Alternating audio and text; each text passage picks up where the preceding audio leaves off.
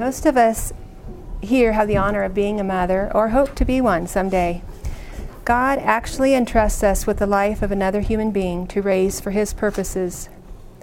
When I think of mothering with purpose, I think of modeling godliness to our children with eternity in view.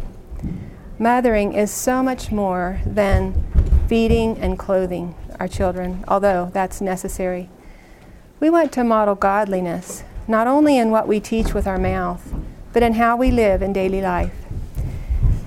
Mary Kate reminded me of a sign we have in our home when I told her I didn't feel qualified to do this talk. It says, "God doesn't call the qualified, but qualifies the called." We are called to be godly mothers, and we are being refined in that calling every day. I am not the perfect example to follow. In fact, as the Lord brought thoughts I should share here, I would have to cry as I realized how far short I fell in my calling. So we will look into God's Word today for our mothering manual. His words are timeless. I want this time to be interactive, so I will ask questions and feel free to share with us. I will also ask someone to read certain passages, so have your Bibles handy. Here is a quote from Elizabeth George. "A godly mother is one who loves the Lord with her God, with all her heart, soul, mind, and strength, and then passionately, consistently, and unrelentingly teaches her child to do the same." There's some jars up here, and this one is, can you see it over there? This one is how many weeks we have with our child from birth until they're 18 and could start make critical life choices without our presence. Now I want to think about Moses, Joseph, Daniel, and the little maid of Naaman's wife. They were younger than 18 when they were taken out of their home. I don't know how old they were, but they could have been the amount of marbles in this jar. Their mothers maybe had this many weeks with their children. They must have had early godly training and had convictions at a young age to make the choices they did when in a strange country and away from any godly influence. We want to make the best use of our time with our family. So right now, let's sing "We Have This Moment." And as we sing, I'm going to turn this hourglass over. I'm a visual, and so I like visual things. So we're going to see the sand slipping through the glass as we sing this song. To the sound of the music of living happy songs from the laughter of children at play. Hold my hand as we run through the sweet fragrant meadows, making memories of what was today.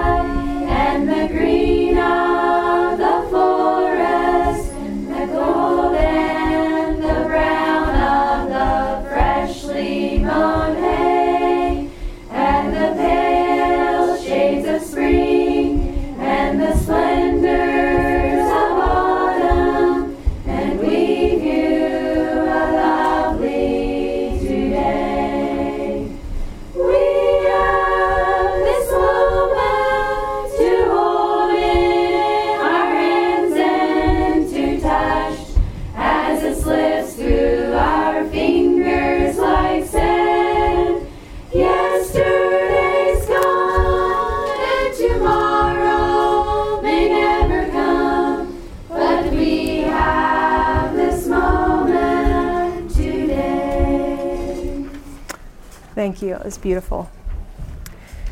Isaiah 28:9 says, "Whom shall he teach knowledge? And whom shall he make to understand doctrine? Them that are weaned from the milk and drawn from the breast." So I have a question.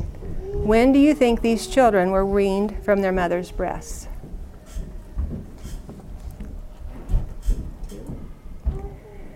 2? Could have been. I don't know that we know really for sure. Some people say 3, 4. I mean, that sounds really old.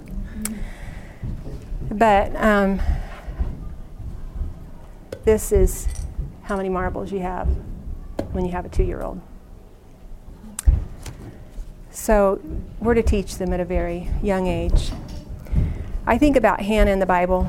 She prayed for a son, but in her prayer she vowed to the Lord that she would give him up for the Lord's service all the days of his life. Wow, how unselfish of her. So when he was weaned, she took him to the temple to live under Eli's care, and she only saw him once a year when they offered their yearly sacrifice. She didn't have very long to implant doctrine and knowledge in him. Now Eli's sons were religious people working in the temple, so you'd think they were righteous, but in 1 Samuel 2:12 it says, "They were evil and knew not the Lord." So maybe Samuel wasn't in the best situation to grow godly, but the Bible says, "The child grew on and was in favor both with the Lord and also with men." I think his mother laid a godly foundation for his life. She mothered with purpose. Jochebed gave Moses up to the princess when he was weaned. God called Moses for a special purpose, but I think she had an influence on him before he was weaned. He was drawn to the people of God rather than to the Egyptians. In Deuteronomy 6, the Bible tells us about teaching our children. Can someone read Deuteronomy 6, 5 through 7? And thou shalt love the Lord thy God with all thine heart, and with all thy soul, and with all thy might. And these words which I command thee this day shall be in thine heart. And thou shalt teach them diligently unto thy children, and thou shalt talk of them when thou sittest in thine house, and when thou walkest by the way, and when thou liest down, and when thou risest up. So first it says we must love the Lord with all our heart, and with all our soul, and with all our might. That sounds like we need to have a passion for God before we can teach our children His commandments. Do we have a special time with the Lord each day? I liked to read before my children were awake, but sometimes they woke up to see me on my knees or reading my Bible in the living room. You could have a time with your children, give them a Bible story to look at, Bible storybook to look at, or if they're old enough, a devotional to read while you're reading. You're modeling for them what it looks like to worship the Lord each day. And then you could pick out one little nugget you gleaned to share with your children. Sing songs of praise together often. Question: what does having a passion for God look like in daily life?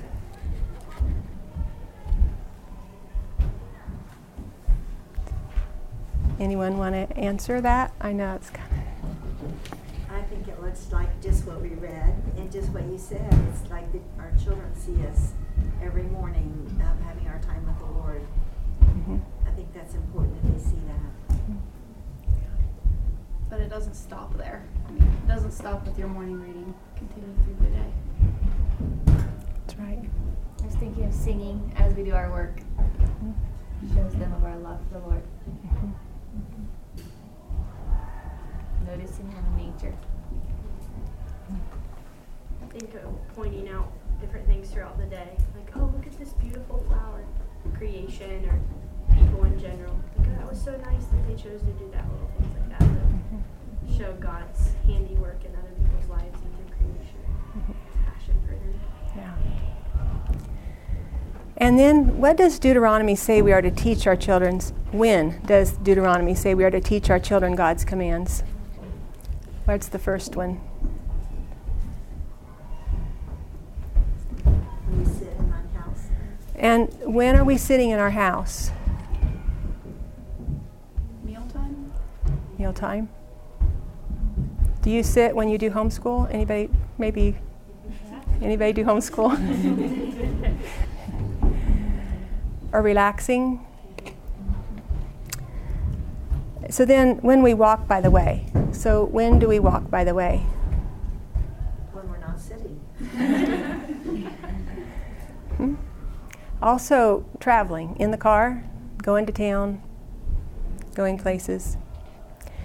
And then when we lie down and rise up. So when is this? Morning and night. Since we are the parent that is with them most of the day, we have a full schedule of teaching God's commandments. We are given children to teach them in the ways of God. This doesn't mean we take over the spiritual leadership from our husband. We are just assisting him while he has gone to work. Someone could read Psalm 78, 1 through 7. Give ear, Psalm 78, 1 through 7. Yes. Give ear, O my people, to my law. Incline your ears to the words of my mouth. I will open my mouth in a parable. I will utter dark sayings of old, which we have heard and known, and our fathers have told us. We will not hide them from their children, showing to the generation to come the praises of the Lord and his strength and his wonderful works that he hath done. For he established a testimony in Jacob and appointed a law in Israel, which he commanded to our fathers, that they should make them known to their children, that the generation to come might know them, even the children which should be born, who should arise and declare them to their children, that they might set their hope in God and not forget the works of God, but keep his commandments. So how many generations should be taught of God's word by us? Anybody have a guess or figure it out? Is that 4 or 5 generations? It's our fathers and then it's us. Right. But how many are we to teach then? So it's the fathers and then us. We're their children. Generation to come is 1, that's our children. Even the children which should be born, that's their children, who should arise and declare them to their children. So to our great-grandchildren, right. We should at least have an impact on at least 3 generations. Reading the story of Jonadab is very convicting. He had a godly impact on his posterity for at least 250 years. Raising children for God is the ultimate responsibility in this life. But in order to do this, we will need to connect to their heart of our children. Creating a nurturing home atmosphere is the foundation for having our child's heart. A greenhouse is the best place to start young plants in early spring. How can we make our home like a greenhouse for our children? We as mothers are creating the home environment for our family and how we relate to our husband and children. To develop a nurturing culture, we need to practice love and respect in our home. We are modeling how we want our children to act. We can have obedient children without love, but we won't have a relationship without love. To build relationships, we want to have fun times together. The world's culture around us wants to draw our children away from us. So plan a game night, go on a picnic, go camping as a family, or just sleep outside in the yard. Enjoy time together. I have 10 ideas that may help you model a loving but firm mom. The first one is pray a lot. With your husband, with your children, in your closet, in the middle of conflict. Just keep praying. The second one is love and respect your husband. This brings a feeling of security to your children when they see you as a team. They need to see God's order of authority lived out in the home. You can tell me to slow down if you're trying to get them and I'm going too fast. Number 3, gain your children's heart if you don't have it. Think of some ways you could do with each of your children in order to gain their heart and to keep it. Here are some ideas. Fix a meal that one child especially likes and tell them you were thinking of them when you made it. Do that for each child at different times. Let them know they are special to you. If you are able, take one child to town with you at a time. Let one help you in the kitchen. Take a walk or a bike ride. Take one out for ice cream or a coffee drink. But when you're with them, look at them like they are special and talk to them about their interests. Be respectful to them. Make them feel valued. A question. What are some ideas to do for one-on-one time with your children? Any other ideas? Well, this is from my daughter Bethany. I just wanted some ideas from her. Anyhow, and you mentioned them already, but like for their birthday, they get to go out, like the little boys, they go out with Daddy and to McDonald's, and that is really a big deal. And then they have money from Grandma Gray, and they go to Tractor Supply and go shopping for some little animal or, something that they can get, and that is really a special thing. And then Bethany does the same thing for the girls too, only it's like a tea room or something that way. And another way that I know she works on in the one-on-one time is like if they have a chiropractor appointment and she's just taking maybe one or two, well, they make it a really special time. Let's stop and get a treat, ice cream or something. And she just really focuses in on the children that are with her, which is important when you have a lot of children. Mm-hmm. That's good. Anyone else have any ideas? I don't have down there reading, but reading to children too is just nice.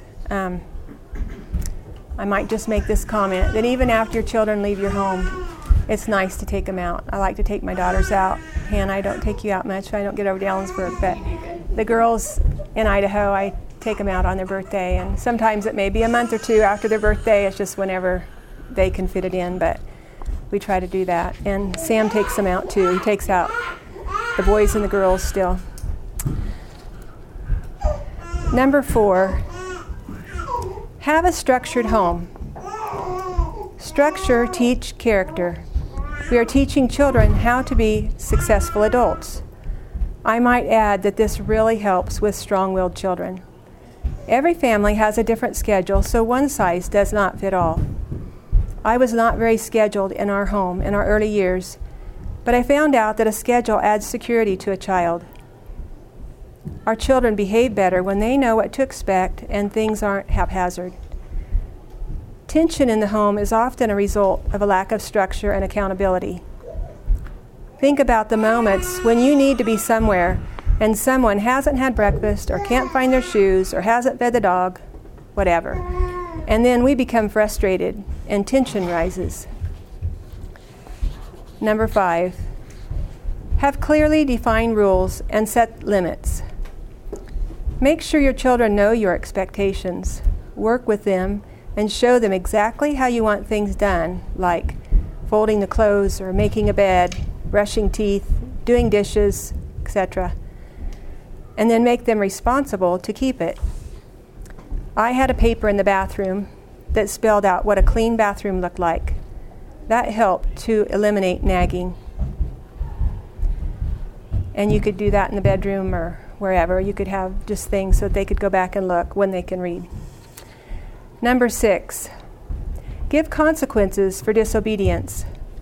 Consequences are not punishment. They are a learning tool. A consequence makes a path in their brain that reminds them to avoid disobedience. Every time a consequence is given, it makes that path deeper. Punishment is a meaningless task, like standing in a corner for so long.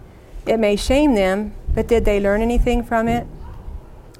A consequence could be a spanking when they are young, but changes to a chore or something else as they get older.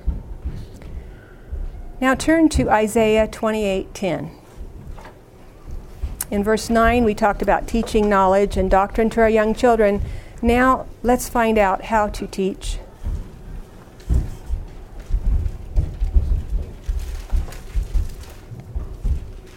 Do you have it, McKenna? 28:10. For precept must be upon precept, precept upon precept, line upon line, line upon line, here a little and there a little. Do you notice precept upon precept and line upon line is repeated. Maybe you all want to underline that in your Bible.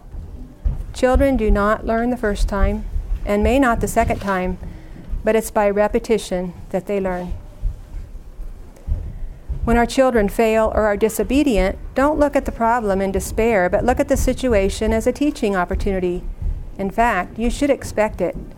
Proverbs 22:15 says, "Foolishness is bound in the heart of a child, but the rod of correction shall drive it far from him."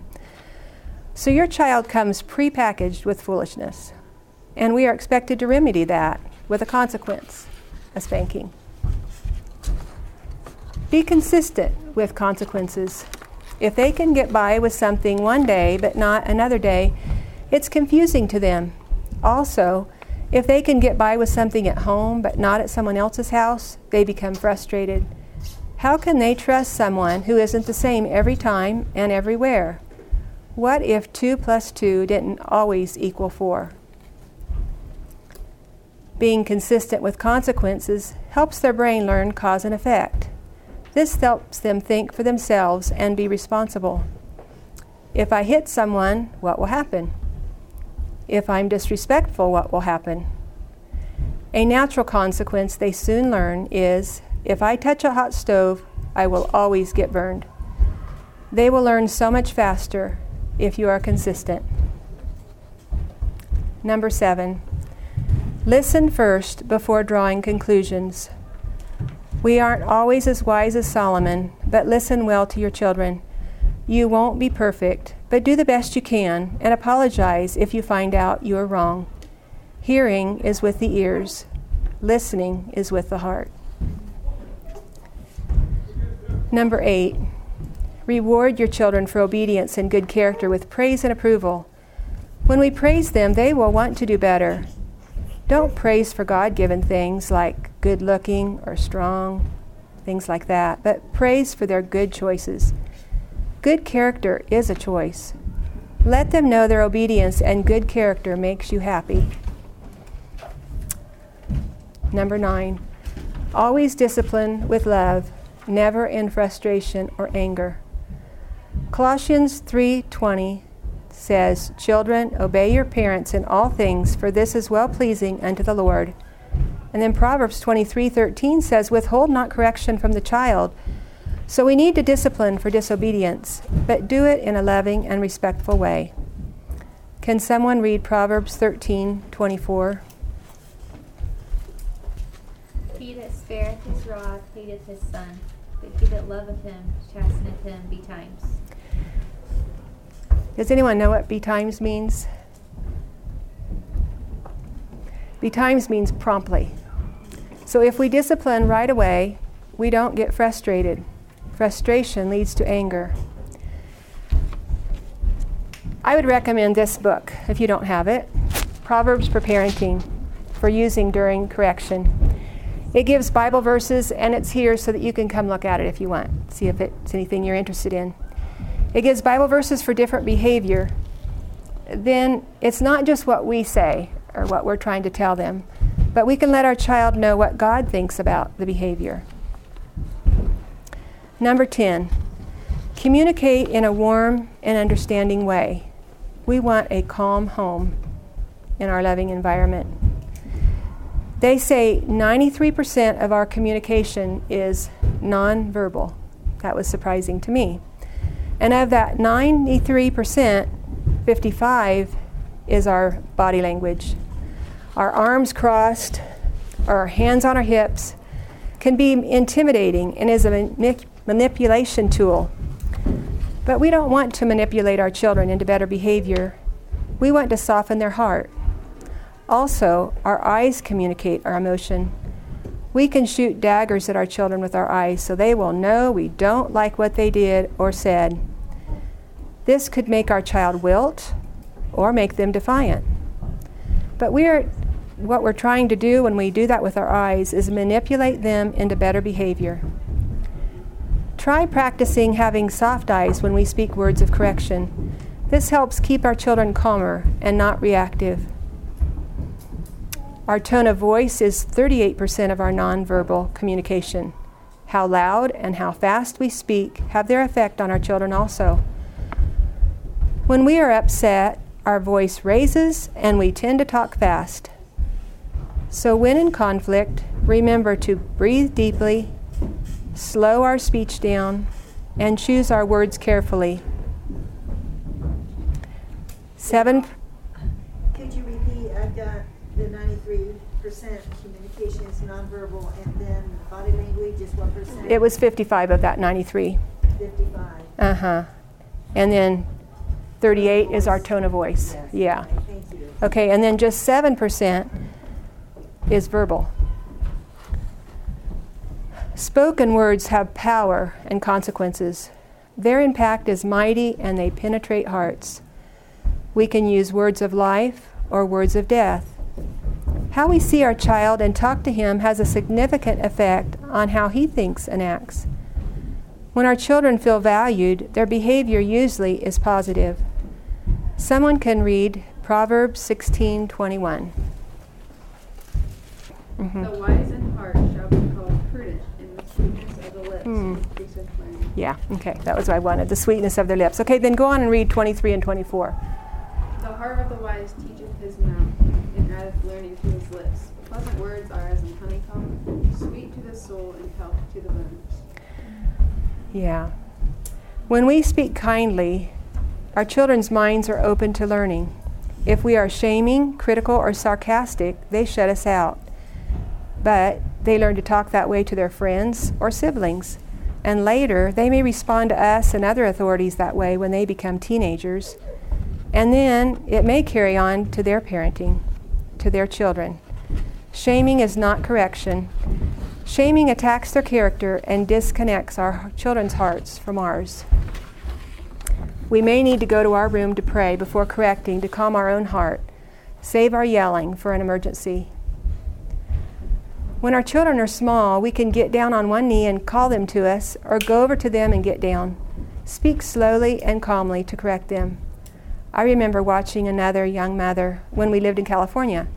She didn't yell across the room to get her child's attention. She quietly went over to them and spoke to them. When they needed discipline, she didn't shame them in front of others, but took them quietly out of the room. So now let's think about attitudes. Those are hard ones when our child is stuck in a bad attitude. Sometimes we can just ignore it if they are still being obedient. But could we model behavior to them to help pull them out of the rut? Singing, smiling, or talking softly and kindly may help. Someone can read Proverbs 15:1. A soft answer turneth away wrath, but grievous words stir up anger. So question, does anyone have good tips for handling bad attitudes? And our children or us? Right now I'm talking about our children.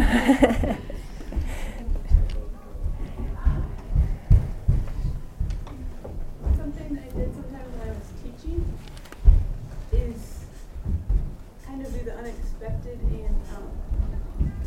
if things were turning a little bit south and suddenly do something fun, like incorporate humor or have the activity be more of a game or whatever. And it was amazing how fast that attitude Yes. would change. Yes, that's good. Yeah. I think sometimes just calling them to prayer, it's not always what I feel like doing when several of mine have a bad attitude. It can just feel, I don't know, I guess my human instinct is to want to be more harsh or soldier-like and just execute the attitude. But I think just gently calling to prayer and just say, like, I think that the Lord has something more for us here as a family. And I think that has a calming way of just humbling the child and helping them see it, that this is how serious we take it. We need to call on the Lord for this. Mm-hmm. I don't always do it, but it has been effective in our home. And that's a faith builder when it does work like that. It's just like God's there in the midst of that. Something sometimes we do is a rerun. And so if we have a bad attitude, we just stop and say, okay, now let's do this differently. And then we just work through that situation with good attitudes. That helps sometimes. They can feel that difference of the sourness, and then they can feel the difference of the goodness. That's very good. Yeah.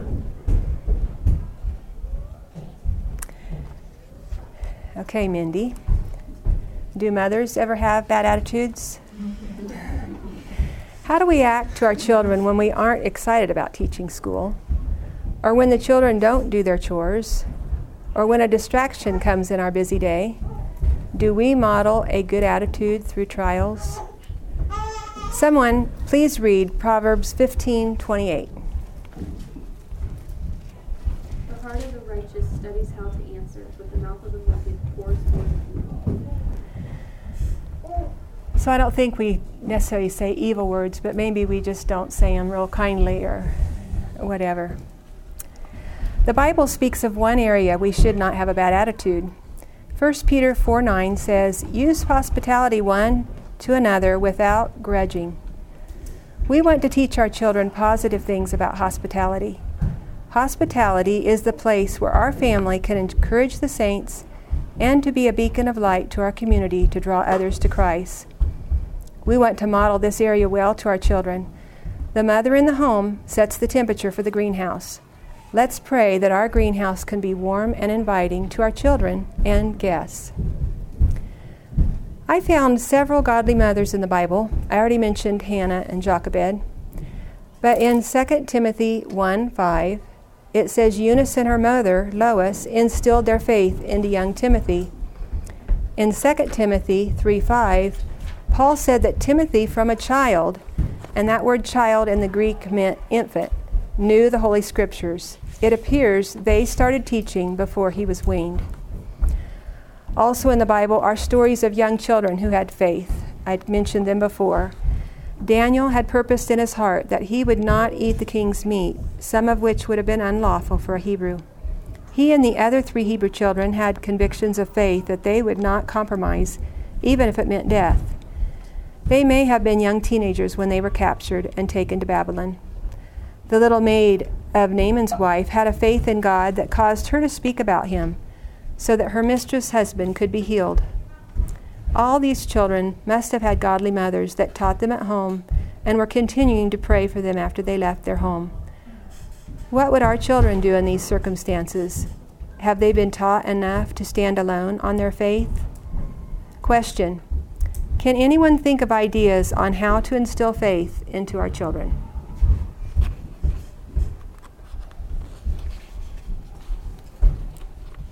I think if he's real in our lives and we talk about him, that he'll be real in our children's lives. And I'll give an example. I don't know how it happened, but this is just an example of my faith as a little child, which came from my mother, but it's before I even could rationalize things. But when I was a little girl, my bigger brother took a BB gun out and was shooting birds, and I knew he was shooting up in the sky, and I was afraid he would shoot God because I knew God was up there. So, that's a very young mind, realizing that God is there and not understanding. But it's the faith of a 2-year-old or 3-year-old. I remember one of my sons, I can't remember if it was Josh or Jamin, and I know it was Julie was the girl, so they're on both sides of her, but they were in our pump house, and the door would stick sometime. And they had gone in to get something. I kept my canned goods out there in Ellensburg, and they tried to open the door and couldn't and were crying and yelling, and it was a ways away from the house. No one could hear them. And finally, they just said, well, let's pray. And they just got down on their knees right in there and prayed, and then they went and pushed on the door, and it opened. And they had mentioned it to me the other day that they remembered that, and that was just a faith builder for them. I think when we had met or acknowledged miracles, even little miracles, that miracles nonetheless, and Quinn's life is a miracle, and we talk about it still, and that God still works miracles, and just so they know that, and we don't forget.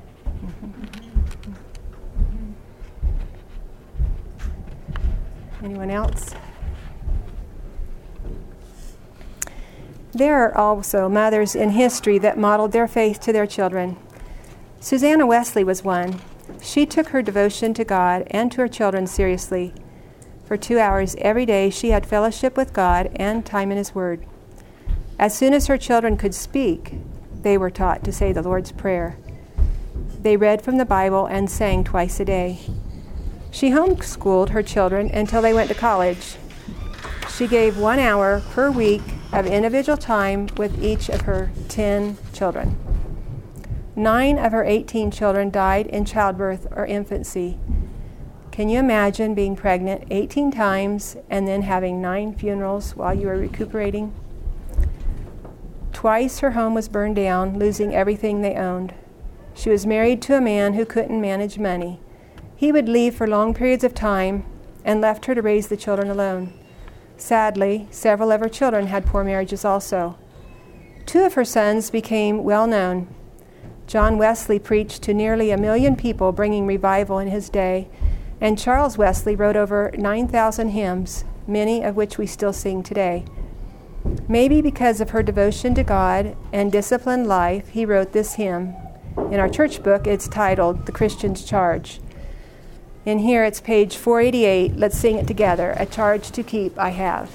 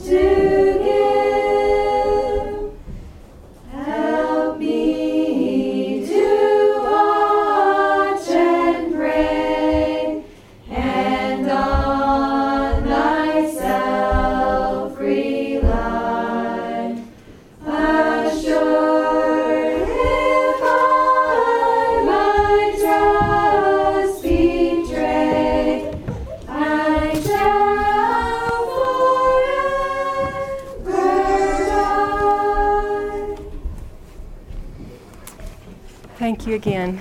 It's beautiful. We want our children to get along with each other and not to hold grudges. In Hebrews 12, 14, and 15, it says, "Follow peace with all men and holiness, without which no man shall see the Lord, looking diligently, lest any man fail of the grace of God, lest any root of bitterness springing up trouble you, and many be defiled." Bitterness is simply the result of not seeing suffering from God's perspective. Bitterness is subtle, and they say bitter people don't know they're bitter. That sounds scary because many are defiled by it. Defiled means contaminated. Forgiveness is the key to unlocking the spirit of bitterness. Proverbs 17:9 says, "He that covereth a transgression seeketh love, but he that repeateth a matter separateth very friends." When we cover for someone's transgression, we are quiet about it. But when we share with our children, we give them a burden that they don't have the grace to overcome, and they may become bitter over it. Someone can read Ephesians 4:32. Well, someone else could look at Colossians 3:13. We'll read that next. Go ahead. And be ye kind one to another, tender-hearted, forgiving one another, even as God, for Christ's sake, hath forgiven you. Now, instead of a spirit of bitterness, we can be tender-hearted, and our children won't have to carry that baggage. So could someone else read Colossians 3:13? Bearing with one another, and if one has a complaint against another, forgiving each other, as the Lord has forgiven you, so you also must forgive. Yes. And Jesus gives a stern warning in Matthew 6:15, but if ye forgive not men their trespasses, neither will your Father forgive your trespasses. We need to model the spirit of forgiveness to our children. Mothers are very busy with normal household duties, homeschooling, or helping at their church school, so how do we model caring for others outside of our household? How do we fulfill these commandments? Galatians 6:2, bear ye one another's burden, and so fulfill the law of Christ. Could someone read Romans 15:1 and 2? We then that are strong ought to bear the infirmities of the weak, and not to please ourselves. Let every one of us please his neighbor for his good to edification. Good. Someone else could read John 13:34-35.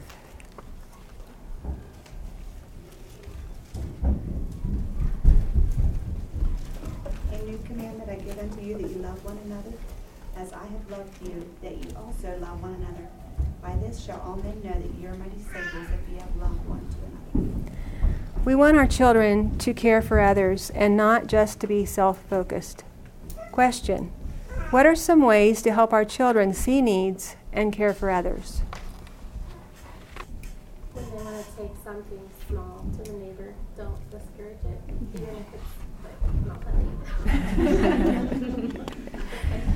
funny. Your neighbor probably loves it. She does. That's special.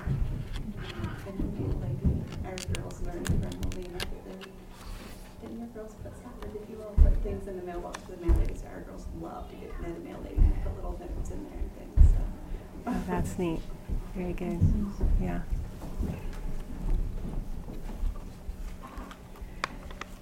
What would your children say you enjoy doing? Are they included in that activity? What do we model? My mother was a help to my dad. She took in ironing, and they had a bookstore to put him through medical school after they had 3 children. I was born when he was finishing up residency to be a family physician. I was number 5. Some of the years as I was growing up, Mom worked in his office as a receptionist or even his nurse. After high school, I worked full-time in his office as a receptionist. So Dad would often joke to people that this was a family practice. One thing my mom modeled was helping her husband in his work. She was Dad's cheerleader, too, for his other interests, and I appreciated that. In my last year of school, I took an accounting class and really enjoyed learning bookkeeping. When I married Sam, I started doing bookwork for Ray Plumbing and Electric. The business was located at Sam's mom's place, so when Jeremy was born and then Gina, Mom would have the children with her while I worked in the shop 1 or 2 days a week. When the business moved to a new location, the men found another bookkeeper. Fast forward to moving to Ellensburg. Now we had Jamin and Julie also. We started homeschooling Jeremy and Gina there, but we're also busy with lots of company to our new area, farming, and finding new doctors, dentists, places to shop, etc., besides normal household duties. As more people moved into the area, we as a group started a Christmas craft sale. I helped Jeremy make some wood things to sell, besides making things myself, helped with the lunch we served to the community, and also took on bookwork for the craft sale. I was not a very good keeper of our home during that time of year. Meals were not on time, the house wasn't straightened up, etc. I enjoyed that busyness for a few years, and then realized it wasn't my time of life to be putting my energy there. While I was expecting Josh, Sam started a part-time plumbing business on the side of farming. I did the bookwork in our home. We got a computer, and through many tears and frustration, I learned how to do the bookwork on a computer for a couple of years. As the business grew, we hired a bookkeeper. When we had Janae, our bookkeeper quit, and God blessed us with Becky Helmuth to be the teacher for the children, while I again did the bookwork. Within a couple of years, I taught Becky how to do the bookwork. When Janae was 13, we moved to Idaho. Now there were boys living with us, along with Josh and Janae, and I was doing normal household duties, doing the bookwork for the ministry, having lots of company, and again, finding a new place to shop, etc. Now, when I say I did the bookwork, that wasn't every day or even every week, but when I ran into a problem, it could take hours to get the problem solved, and that was time I wasn't involved with my children. I enjoyed my children and tried to do fun things with them, but I was a busy mama, just like my mama modeled for me. I could have enjoyed my children so much more if I didn't wear so many hats. Doing the bookwork added a stress in my life, even though I enjoyed doing it. But I don't have the ability to change what I did. Every couple needs to decide what things are most important to them and to do what seems best as they keep their children's eternity in view. Some families desperately need extra income to survive, but some mothers get bored with the mundane life of children and household chores and choose to work outside the home. Do they feel entitled to spend the extra money only on themselves, more clothes, shoes, decor for the house? Jesus loved the poor. Here's a few verses about what God thinks about the poor.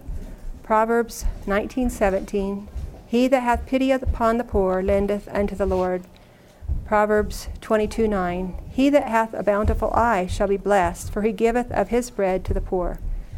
Proverbs 28:27, He that giveth unto the poor shall not lack, but he that hideth his eyes shall have many a curse. 1 John 3:17, But whoso hath this world's goods, and seeth his brother have need, and shutteth up his bowels of compassion from him, how dwelleth the love of God in him? What are we modeling to our children in our extra work and what we spend money on? I don't ask this to shame anyone or to put a guilt trip on anyone. I don't know any of your situations. I just want to encourage mothers to love and enjoy their children and consider the extra things that may bring distraction or stress to their lives. You will never regret not doing extra things, but we also want to teach our children to reach out to those that are poor. I've mentioned several women of the Bible who taught their children godly things. There are other women in the Bible whose example didn't seem to be toward godly things. Lot's wife's heart seemed turned toward the worldly society and her children who wouldn't leave Sodom. Job's wife's heart seemed turned toward good health and comfort. Sapphira's heart seemed to be turned toward wealth and looking good to others.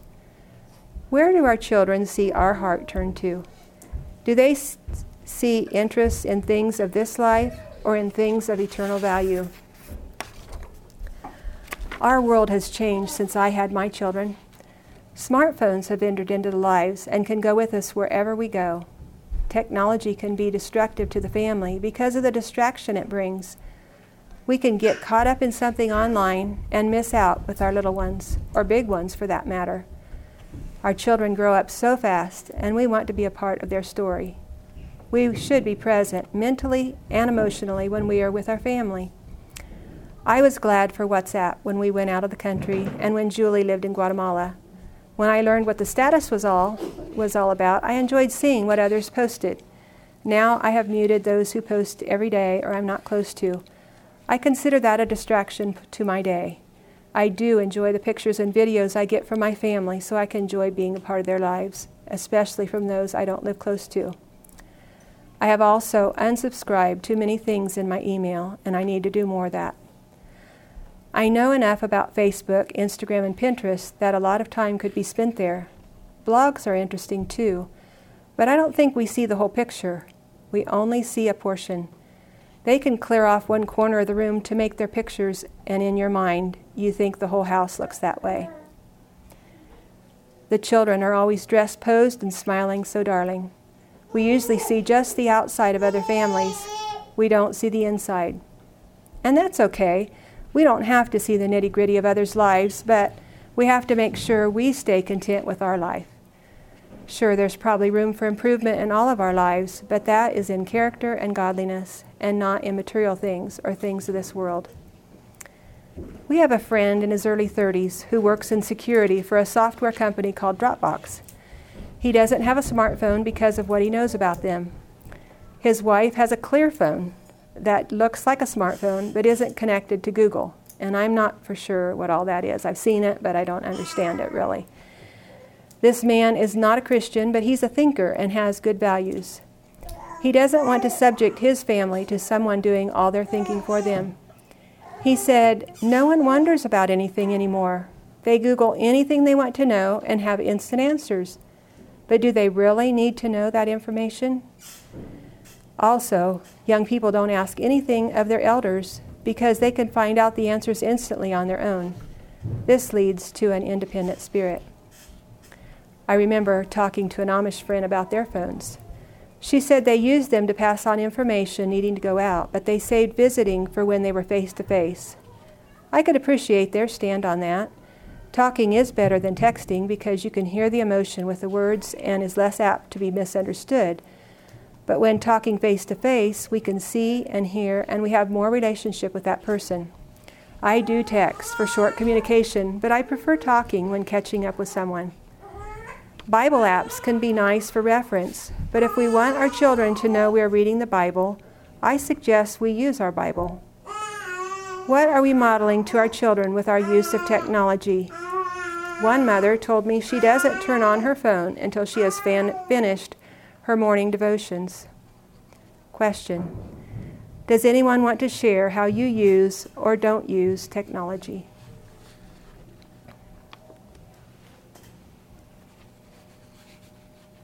I can speak for a family that has 5 teenagers, how they handle it, and they just have a charging station in the kitchen, and so that's where the phones are charged, everyone's, the teenagers.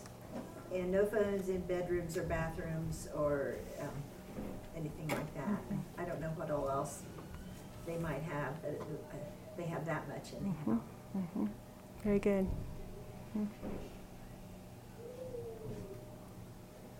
iPhones, at least you can set time limits on a lot of things, or have things that turn off at nighttime. You can set it for your children, but you can set it for yourself. You can unlock it if you need to, but you can limit what you automatically go to at certain times of day. It's been a helpful tool. And no phones at meal times was another thing I forgot, but that was... I think it's important for any age of children to look at them when you're talking to them or when they're talking to you. And we've had a journey with our phones. We had full-blown everything several years ago, and we had 3 little children, and we noticed it was really picking our family apart. We would stay on our phones in the evenings and not interact with them, and so we limited everything way back, and now we're very cautious. But there's still the tendency, like I'll be reading a text and someone says, "Hey, Mommy," and I'll be like, "What?" And I'm texting back. And so I think it's just important to, like Jane said, set time limits, or just set it in a certain place and don't look at it until you're alone. Or because if we're valuing our phone more than we're valuing our children, they're going to pick that up really quickly, even if it's unintentional. I don't know if I can express this correctly, but something that I appreciated about something our brothers say at our brothers meeting is, especially with technology, is what is the bigger yes? If you're going to say no, why are you saying no, and what is the bigger yes? And so that's a good thing to think about too with technology, if that makes sense. It does. It was kind of like was said today about relationship building, with especially in the areas where people say absolutely no phones and the phones are coming into their homes. They need to build relationship to fill that void.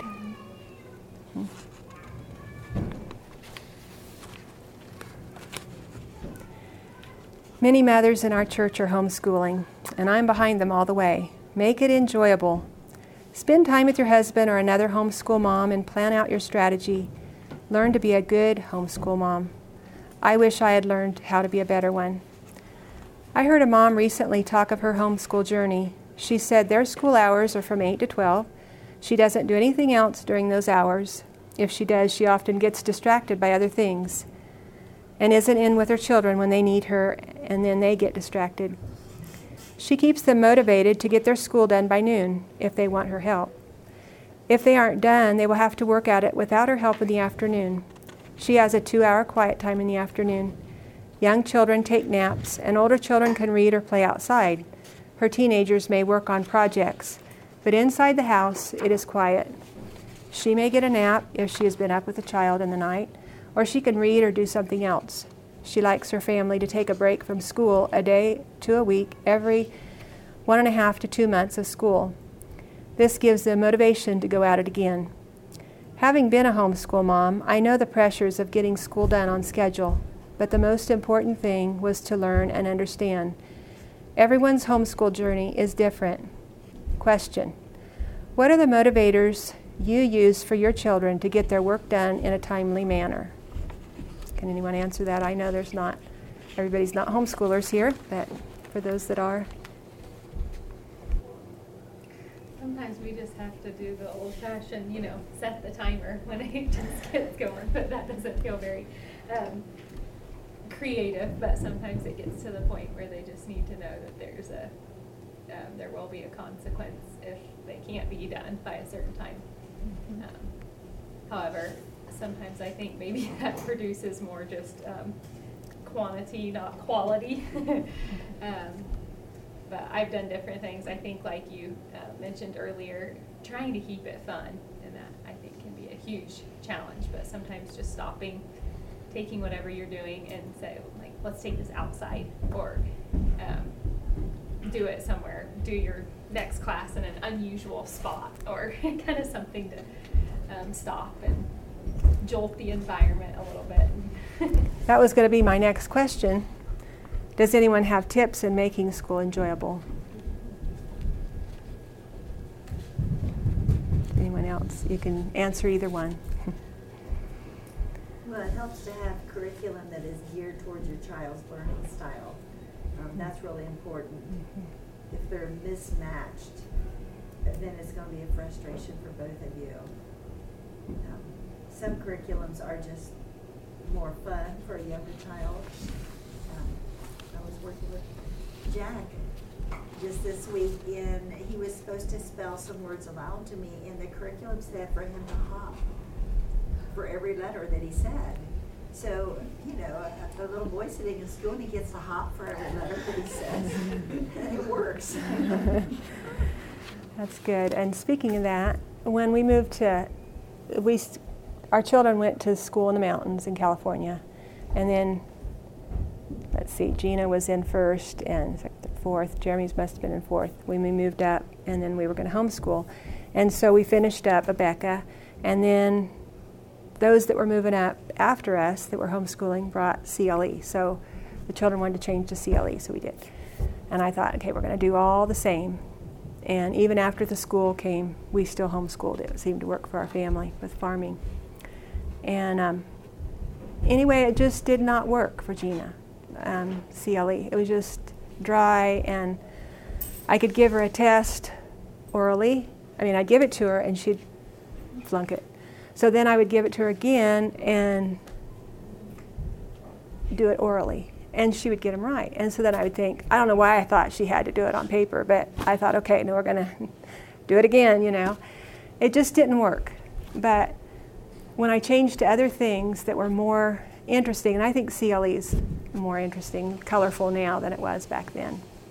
But it didn't work. So we kind of had mix match thing. I was able to go to Mount Vernon, and there was a 3-story house up there, and the different levels were different books, and you could just sit on the floor and look through all these Bob Jones books and just different books and decide, oh, this looks fun. And so anyway, that was kind of fun. It was a ways away to drive, but it's a pretty drive. One of the funnest things that I did, I don't know if my students picked up that I did it on days that were harder for me or not, but give me a little break and they seemed to learn well, was I would take a section, divide it up between the students, have them study it for 15 minutes, and then come back and present that information to the rest of the class. And sometimes they had guidelines. But I think you could, that was in a classroom setting, but I think you could alter that for some homeschool settings. And they had a little chance to kind of be the one in charge. And sometimes we'd add drama, you know, okay, you have to have a whiteboard illustration, you have to have a hand motion, and you have to have a rhyme or something like that. But they would come up with some creative things, but it was fun for them, and kind of like Joanna was saying, the little jolt of it being something different, and they told the information, which, like we learned about the accountability thing this morning, they were verbalizing it, and it wasn't just me lecturing. Mm-hmm. Yeah.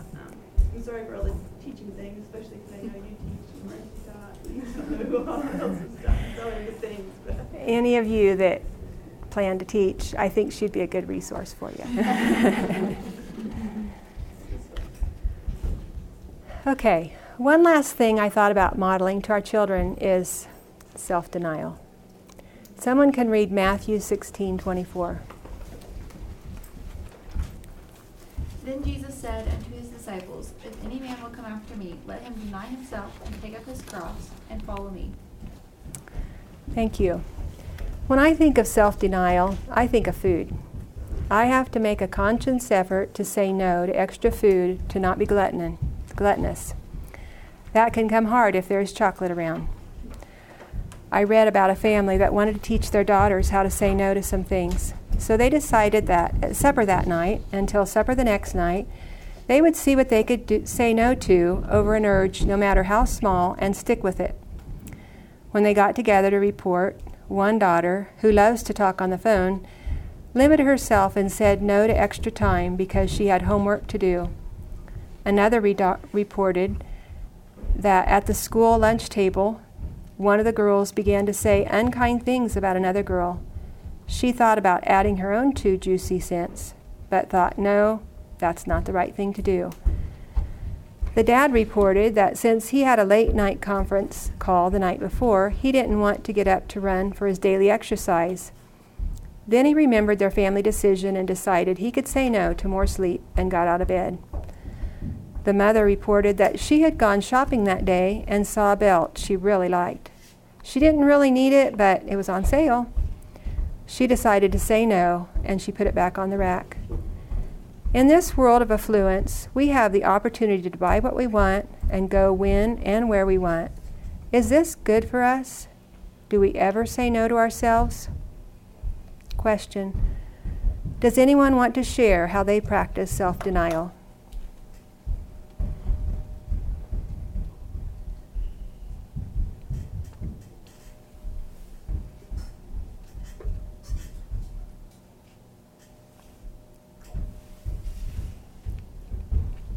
It seems like it has to start with thought beforehand. Like if you don't get anything thought beforehand, you don't realize you've even done something until it's too late and you've done it.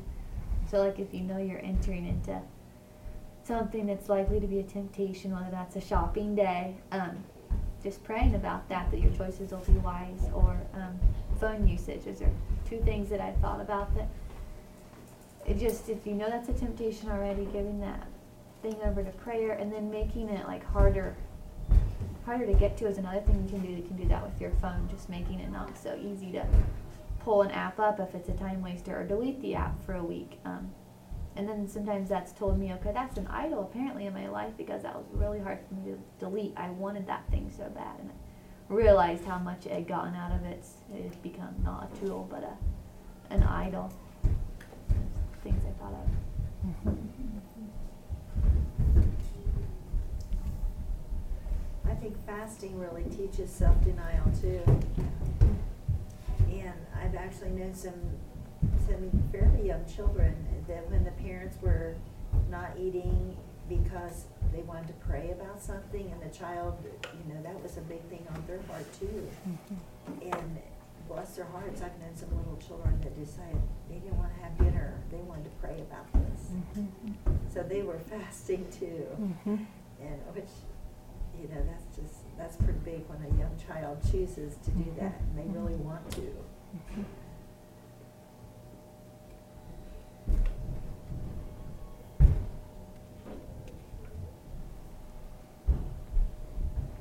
Another question I had along that line is, when we do practice self-denial, are our children aware of it?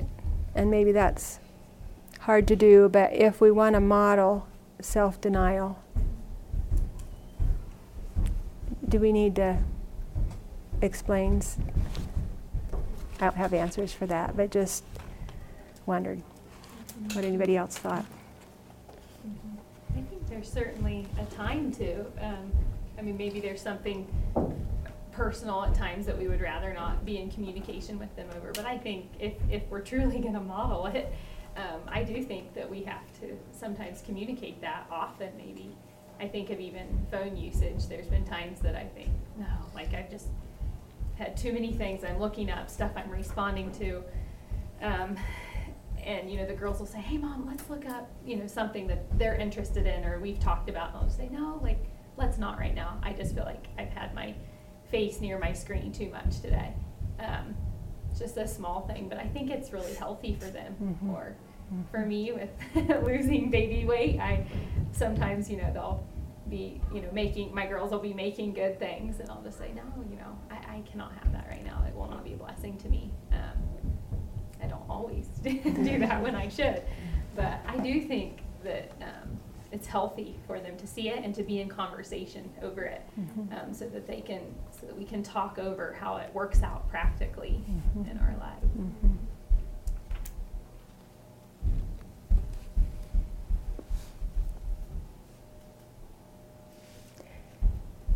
In all of this, we want to model biblical behavior to our children and pass down our faith to them.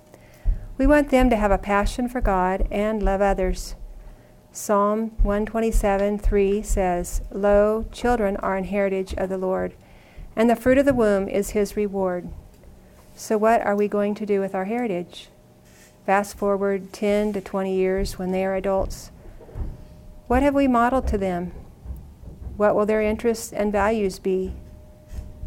What will their memories of home be? What will they model to their children? Let's sing hymn number 651.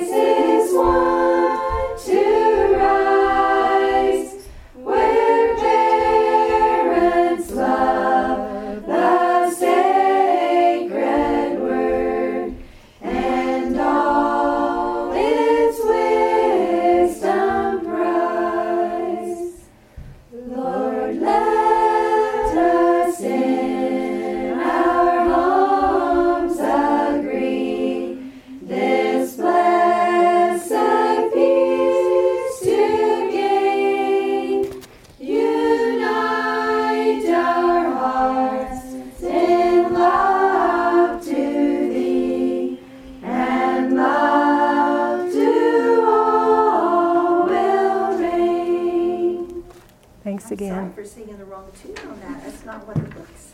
That's okay. We all knew it. I didn't know it until I was like too late. I didn't notice it. That's fine. Let's bow our heads. Lord, thank you for your goodness and faithfulness to us. Thank you for your grace and mercy to us when we fail. Thank you for these mothers that want to please you and raise up a godly seed who will also raise up another generation of Christ's followers. Bless them as they love and respect their husband. Bless their husband as he leads their family, that together they will have a home with a candle burning brightly in this dark world. May we all be faithful in our calling to be mothers with purpose. In Jesus' name, amen. We have about 8 minutes if there's any questions.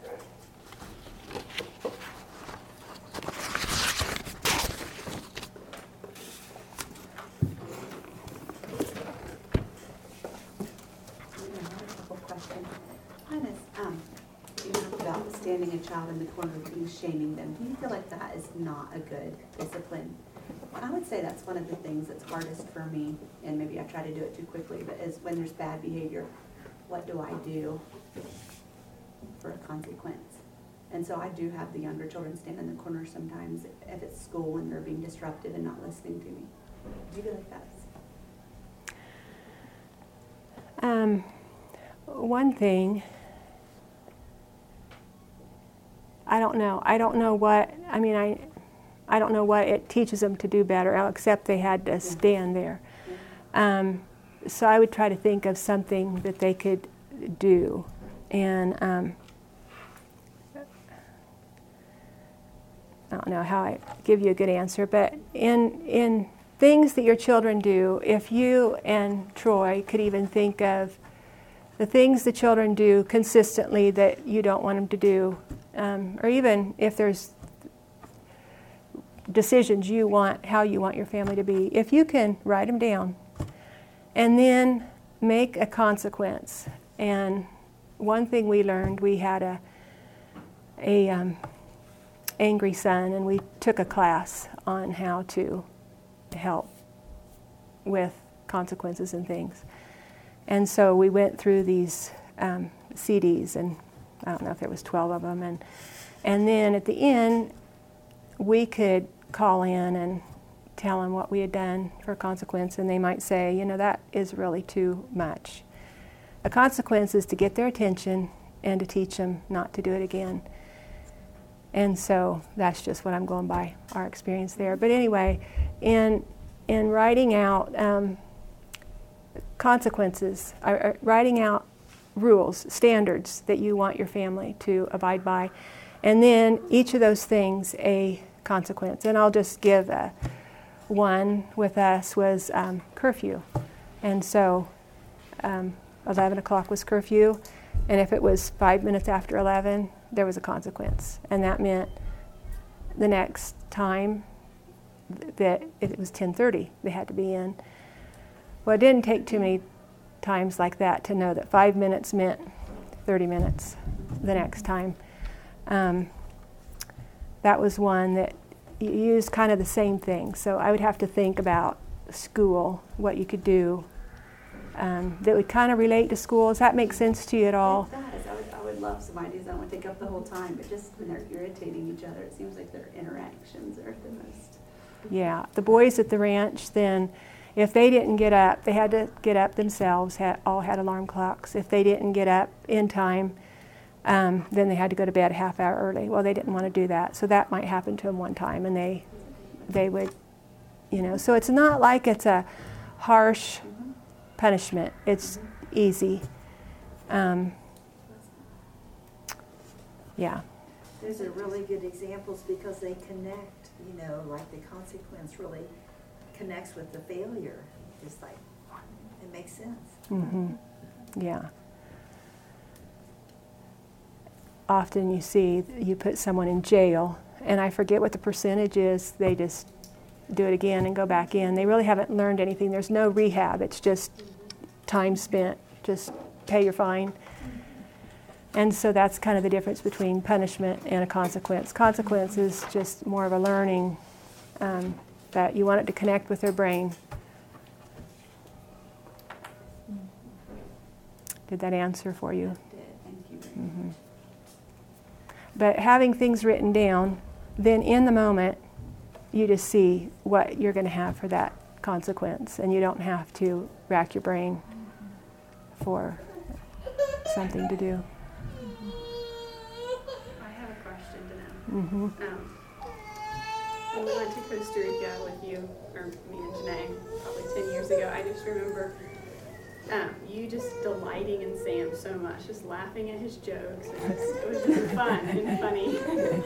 And you just enjoyed being around him. And I don't know, I was just thinking tips or experience for like reverencing, respecting, delighting in our husbands when there's maybe like major miscommunications, or the air is tense, or my feelings are hurt, or conflict. I don't know, especially as my children get older. I think I'm starting to think about that more. And it's hard when your children are home all day to have time. I remember times when Sam would come in, we need to talk, and so you'd go in the bathroom or whatever, and you just feel like you don't have time. So we took time away. Might go out for supper. Sam was very good at, and I know this doesn't help in conflict right here, but that usually in January, when we lived in Ellensburg, we'd go to Leavenworth, and it was just dead, nobody there, but we'd get a little cabin and stay in it for probably 2 nights. It wasn't very far from home, and we could talk about things. We could talk about our children, what we saw, areas we thought we could help in, areas with each other. We did our finances, and we did goals of what we wanted to do in the next year. I would just say communication, if you can, and sometimes that is humbling ourselves to communicate. Sam's going to go over something tomorrow that I'm kind of excited about, and we did together just recently because we had done it with couples that come, and then we decided, you know what, we should do this ourselves, and it was good. It's not that we don't ever have conflict either. Yeah, there's times, but Sam does good at making sure we communicate, and that's probably gotten better over the years too. I have another question.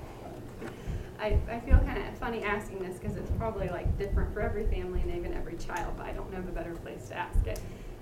Just an age that you no longer spanked your sons and your daughters. If I don't know, that might be just too tricky. You mentioned that as they get older, different consequences versus the spanking, and I'm just curious, and maybe other women here too could answer that. We might have done different children different ways. I don't know. Do you guys? You sisters? One of our daughters was 13 when she had her last spanking by Luke. I haven't spanked an older son for, I don't spank a son past about 10. But it's been different with different people. Don't you think you can tell it's not effective anymore? I mean, when your son just it's kind of hard, and it's like, this isn't the discipline anymore. Is how I think that's a good answer. Go off of. How do you decide what discipline? With boys, it's easy to tell because the mom and the boy it's bigger than I mean, you know, it's me. Yeah. There's something God-given about a boy too, that they are independent. I don't know if that's the right word, and so I found that with our boys, I don't know what age, 10, 11, 12, that I would maybe observe something that they did and may not say anything, and then tell Sam when he got home and let him take care of it. So there just wasn't that friction. I was taller, than sometimes the 10-year-old I would have been, but anyway, it's not your size, it's just that connection, I guess, with them, and I think Sam did a better job anyway, taking care of it. Even with my girls, though, I would say too, you know, he could talk to them, and maybe there was a relation there that they just accepted it from him. I only have about 3 that don't get spanked at this point, but I started to feel a sense in my spirit that even like with my son especially, it was a bit of like more shaming to him, and it was awkward just even in his personal space more. I just started like, I don't know, just even the last couple spankings specifically, Kent did. It's kind of the same thing. I don't know if you, I would ask if you just kind of felt that way too, like just started to feel maybe like I was going to shame him more than have any level of effectiveness, because it was kind of a violation to his body, I guess. Kind of his manliness. Yes. Luke is always telling me, your sons are becoming men. Don't treat them as boys. Treat them as a man. Yes. And that's been really hard for me to learn, because they still feel like my boys. But I'm hopefully learning to treat them like men and let Luke. They are learning to be dominant, and even though I'm their mother and they do a good job respecting me, it's not really effective for me to be the one giving out the discipline because of just the roles of men and women.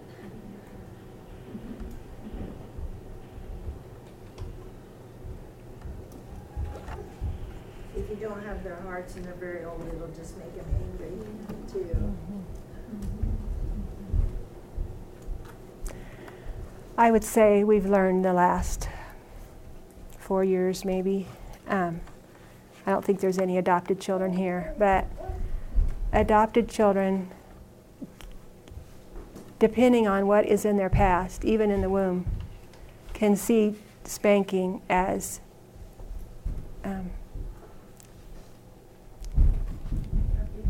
abusive, yes. They don't see it as love. And it's just really interesting. And so, anyway, I just put that out for whatever it's worth, but it can anger them and drive them the other way. And not all adopted children, but it seems like more and more is getting that way just because of the world we live in. And so.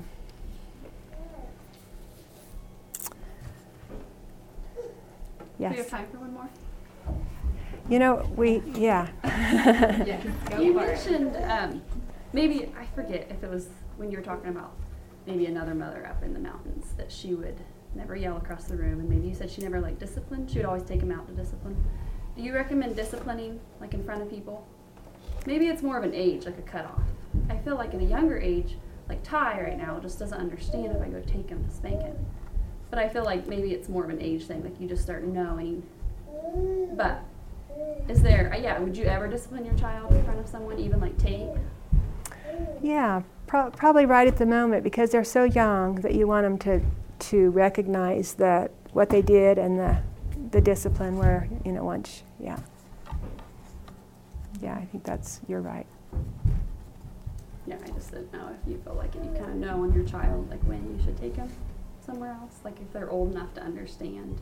Yeah, it was 5 or 6, 4 years old that she was. Yeah, I just appreciate that, because sometimes you just hear somebody just yell their child's name across the room, and she was just, it was just noticeable to me that we don't have to yell at them. We can just go over there and talk to them quietly and get their attention, and and maybe you all do that anyway, but. This is supportive of the eye contact thing, but I've heard that eye contact releases oxytocin, which is the bonding hormone. So even like, you think nursing a child, nursing a baby, that releases oxytocin, but eye contact is another thing that does.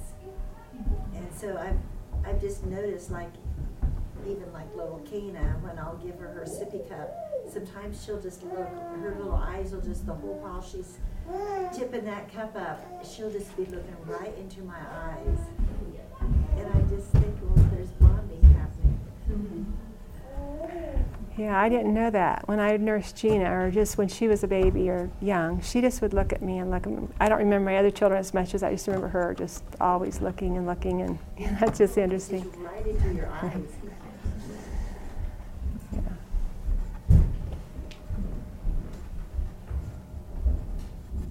Well, thank you. May God bless you as you mother with purpose.